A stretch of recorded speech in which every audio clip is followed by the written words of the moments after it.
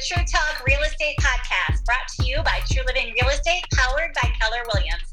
Our mission, we are a bold real estate team committed to excellence, integrity, as well as living an abundant lifestyle. We are bold, friendly rebels willing to do whatever it takes to uphold these values for our families. We help buy, sell, and invest in real estate. I'm Nellie Dettinger. I'm Jessica Aubert. Everyone forgot who they were today. Okay, let's try that again. I'm Nellie Dettinger. I'm the team leader of True Living Real Estate. And here today with me are the lovely Lisa Zamuda. There we go. And Jessica Aubert. Okay, thank you so much. So we're running about 50% of our True Living team because we are all slamming, bamming into fourth quarter, and we're hoping to make this the best fourth quarter of our business. And for all of you that might be listening, that might be in the real estate profession, don't believe the lie that fourth quarter is the time to take your foot off the gas for sure. And that kind of goes perfectly into today's topic. And I hear this a lot from my teammates. I've tried to instill it. It's not about perfection. And this can be applied to people listening in the real estate industry or really anything. Like if you are a human breathing today, this topic is for you. And the topic is getting 1% better every day. And we are just going to talk about the experiences that we've had in our lives that have focused on this and the growth that's come from it. And really 3 ways where you can commit to getting 1% better every day and how that magic can happen for you. I'm just going to start out by saying, Lisa and Jessica, have you guys ever read either The Compound Effect by Darren Hardy or The Slight Edge by Jeff Olson? Do you have any experience with those 2 books? No. I do. I can start with The Compound Effect, which is a kind of a mirror book to the book, The One Thing. I haven't read The Slight Edge. I will read it, however. And really, the books that we are mentioning all have this exact same kind of message. And that is, you just need to get enough discipline to affect just a little bit of change, and it starts to compound. And then it compounds. It can either compound negatively or positively. And when you have an intention to make it positive, that's the 1% change that you can do. 1%. Oh, I know. And like what you just said there about the positive change versus the negative change. Oh my gosh. Like we've all seen all of our, choices compounding, whether positively or negatively. And like heading into the holiday season, you know that, oh my gosh, it's just one cookie or it's just one cupcake.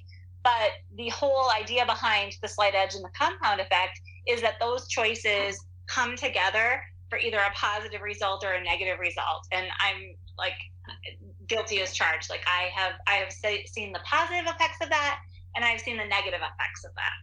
Yeah, it's interesting. I used to be an all or nothing thinker, especially in the beginning of building a entrepreneurial business. I really used to believe that some people had it all, and I was this person that was kind of behind everyone else and really had to struggle to kind of catch up and have it all. But through the years, what I really realized is it's not about all or nothing. It's about that 1% that you do to get more disciplined, get more organized, get better at, your language skills, your people skills, your mirror and matching skills. It's all of that. And it's so easy to do little things. And it ties into people with their all or nothing dieting. I just have to say this because you brought up the holidays and cookies. People think they have to halt everything they're doing and then go on this radical diet called keto or, whatever, some detox diet. And that's all or nothing thinking as well. If you just cut out, 200 calories a day or exercised and burned 200 calories a day, that would be your 1%, and you would slowly get in shape and slowly be better and slowly lose weight. So it's the same thing. It's like reversing those gears that are all rusty, right? You just have to reverse them in a different direction, put some oil on there, and 1%. It's so easy to do. This is the crazy part. It's not all or nothing. Jess, have you gotten caught up in that? The all or nothing thinking? I feel like we all have. For sure. Like, I feel like for me, I struggle with like wanting things to be just right. Like, I want it to be just perfect. And it causes a lot of stress. And it's not worth it. To me, I'm like, if I get one bathroom clean today, that's better than it was yesterday. So I'm like, just a little bit. I just want to move the needle just a little bit. And that should be enough for me to feel like I accomplished something. So I have the mentality where I'm like, I have to clean all the bathrooms. If I just clean one, it's not good enough. So I'm working on that, like just a little bit better than the day before, just a little bit better than it was, and I'm always wanting to move in a positive direction. So for sure. And what you just said, like, struggling with the perfectionism, one of the mantras that goes along with this that I'm constantly repeating to myself in my head is done is better than perfect. Just because we don't have the time to get every bathroom, looking like Mr. Clean just came through, doesn't mean that we can do nothing. Or just Right. because I can't call every single person on my list, that doesn't mean that I do nothing. It's all about margin and just getting into action. I think there's a book called Don't Let Great Be the Enemy of Good. I think that kind of, Yes. that's a book. Yeah, I'm pretty sure that's a book, or just maybe a quote.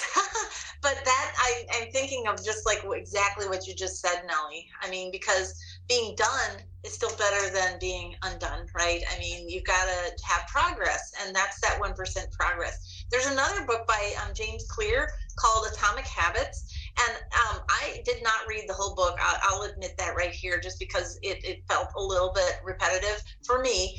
However, there were a couple things I did take out of the book by kind of perusing through it. And one of them was kind of comical to me, because he was like, hey, you can run to the bathroom, right? So like you can, if you ran every day to the bathroom and like did some yoga on the floor and then, jumped in the shower, like there's your exercise program.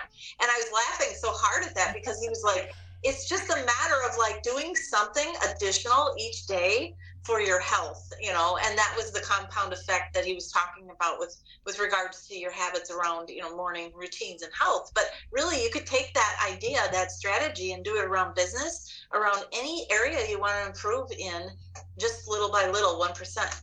Yeah, and I think it's those little successes that is going to catapult your business. You know what I mean? And give you that compound effect. It's like getting up in the morning and making your bed, like you accomplished something. It's like you have to have those little wins throughout the week that keeps you going towards your big goal, Mm-hmm. Yeah, it's like somebody looking at an open house opportunity. So in our business, we have lots of opportunities, and all of them singly, all of them individually, really might not seem like a lot. Like you might have a half a dozen people come through an open house, and you're not going to sell, you don't sell the house at the open house, and you don't connect with 5 of the 6 people, but that one person that you do connect with ends up being a raving fan client. And doing that 2, 3, 4 times a week, times however many weeks you decide you choose to work, whether that's 42 or 48 or 50 weeks a year, that's huge. I mean, that's the power that this kind of mentality has, and that should be really encouraging. So I think we've done a really good job explaining to our listeners what the compound effect is and what the 1% better every day means. As we dive into these strategies, the first thing that I want you guys to think about that are listening is identifying your weak points. Now, who wants to be vulnerable and raise their hand and talk about their weak points? You mean who of the 2 in the room was you? Yeah, that's you or I, Lisa. We'll all go. I mean, I can start. I have so many. I just, I guess I've woven them together to make it, a mosaic of wonderful. But really, the truth is, weak points for me are, consistency, I guess, would be the greatest weak point of any person, really. I think it's mine mostly because I pay attention to it so much. I'm not sure everybody's totally aware of how inconsistent they are in their life, but you can't get 1% better each day if you aren't in awareness of the weak points. And for me, that consistency of exercise, of eating right, of even drinking water, we all know that time on task over time is the thing that gets you those results. So for me, one of the biggest weak points would be that consistency. And that's why I schedule everything. I actually am like one of those over communicators, over schedulers. And it's for the simple reason that it forces me to stay in the lane of consistency. Oh, that's really good. I just read a really funny story on Facebook today, and it was a list of all of these things that this mom was doing that wasn't working. And she said, "What do you mean the face cream that I say doesn't work after 2 weeks of inconsistent use?" And it's like, that is the truth. That is the sum up. I don't know that we need to go on. Like the consistency is a problem, I think, for everybody. But if you can narrow that down on what you're most inconsistent in, and really, dial in and focus on that, that could be huge. That could be huge. I guess. Oh, go ahead. Go ahead, Lisa. No, you share your weak point first. Okay.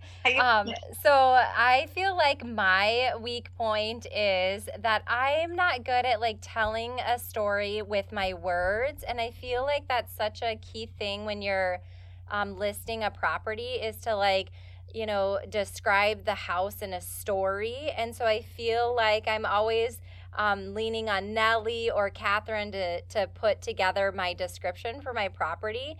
And I love that I can use their talents to benefit me in a way. You know what I mean? Because I'm like, I'm not good at that. Like, that's something that you should do. It comes so easy to you, and it's so hard for me. So I can do it, but it takes a lot more effort and thought and scribbling things out and rewriting it. So I would say like that is definitely a weakness of mine that I should work on every day to get better at. So have you tried journaling? I have, but it's not my favorite thing to do. So what I would do is, if you truly want to get better, I would focus on journaling.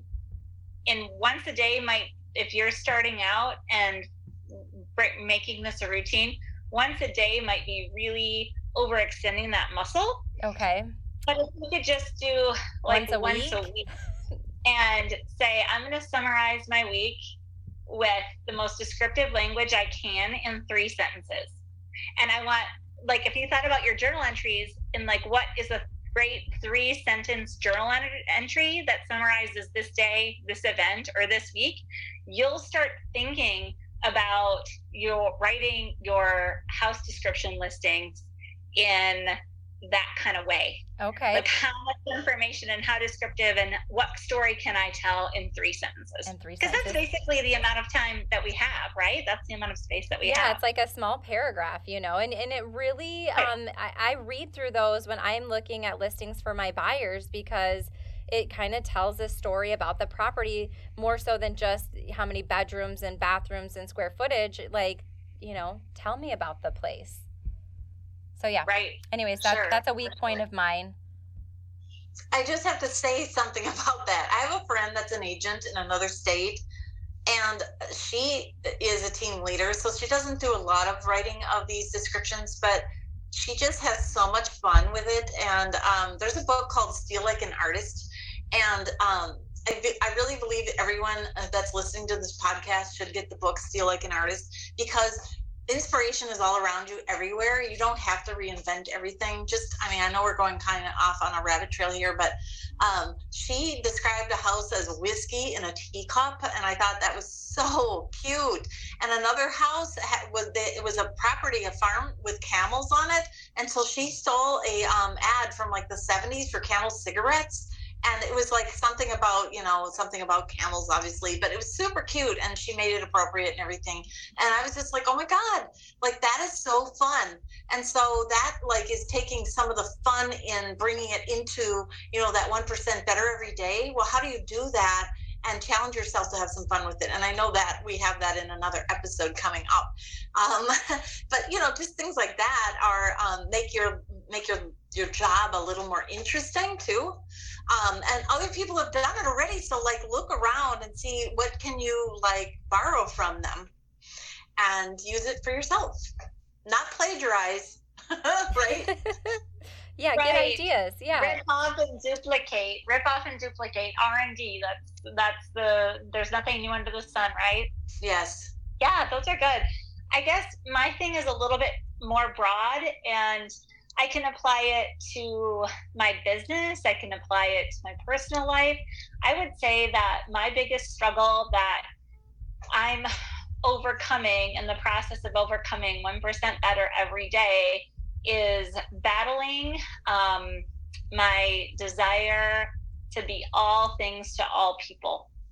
And I'm sure that I'm not unlike a lot of people in this business. We're people pleasers. We have servant heart leader, we're servant heart leaders. We have all of these expectations that we put on ourselves.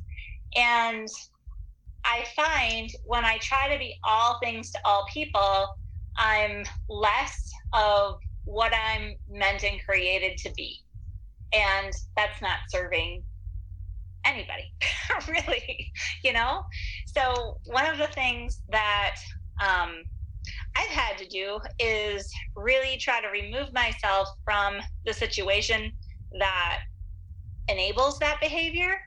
So, really just kind of like building a bunker and focusing on what's the best thing that can help me move my business forward, and just focusing on that every single day. That's what's going to have the compounding effect for me and our business. That's what's going to allow me to see that vision of being all things to all people without doing it in an ass backwards way, to be perfectly honest. It's like that kind of mentality. And that's what I'm really focusing on right now. And I think I'm going to take my own advice and reread The Compound Effect and The Slight Edge. It's been a couple of years since I've read those books, but it is pretty impactful when you see what our choices are doing and the amount of clarity that we get when we do these things with consistency. Even though it's boring, even though it might not be the most fun, flashy thing, those results when they compound are really, really impressive. So yeah, it's about really being in, they talk about being in flow, as opposed to battling the rapids. Mm-hmm. If you want to put a visual to it, when you try to be all things to all people, you're battling the rapids. You're just flailing around, and you don't get to take your highest and best self and apply it to one area that's meant for you. And then when you figure out that, hey, you can win through others, and you can actually be super disciplined around your own time, it's so freeing. And then it like, speaking of compounding positively, it just keeps building on itself, because suddenly you feel rested. Suddenly that puts you in a good mood. Suddenly you have more energy for the important people in your life, and you can keep that going in the right direction with the 1% every day, 1% better every day. So I just, I find that really interesting, Nellie, that you brought that up, because there was a time when I had to do a total slash and burn when I was in my early 40s. I had overextended myself because I feel like society, there was a lot of peer pressure from other moms, from schools, from society to like, you're to be this great parent, and then you're going to be this great professional. And then also, by the way, I volunteered a ton at church and here and there and everywhere, and Race for the Cure. And I'm not to say that volunteering isn't a good thing, but you can get caught up in that, and that is a cycle that doesn't feel good. It feels very taxing. And so how do you, kind of get back to yourself is really what you're saying.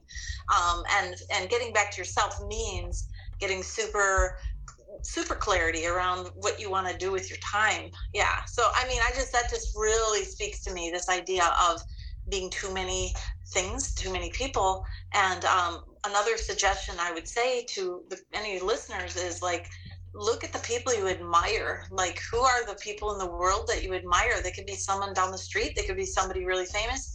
And what are they doing? What do they say? Have they written any books? Do they have any, stories to tell? Because it's really fun to see how people have grown their lives into incredible experiences, and they, how they was strategizing it. How did they stage it? It's just so curious to me. We don't have to be everything to everybody.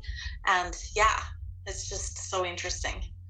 Well, I think we need a part 2 of this episode, because I don't even think that we can get into the strategies around where do you want to be in 5 years, and breaking that down to where you want to be in 1 year, and what that looks like each month, each week, and each day. I'm just going to go and call out, we need a part 2 of this episode so we can get into that, because that's where the magic happens.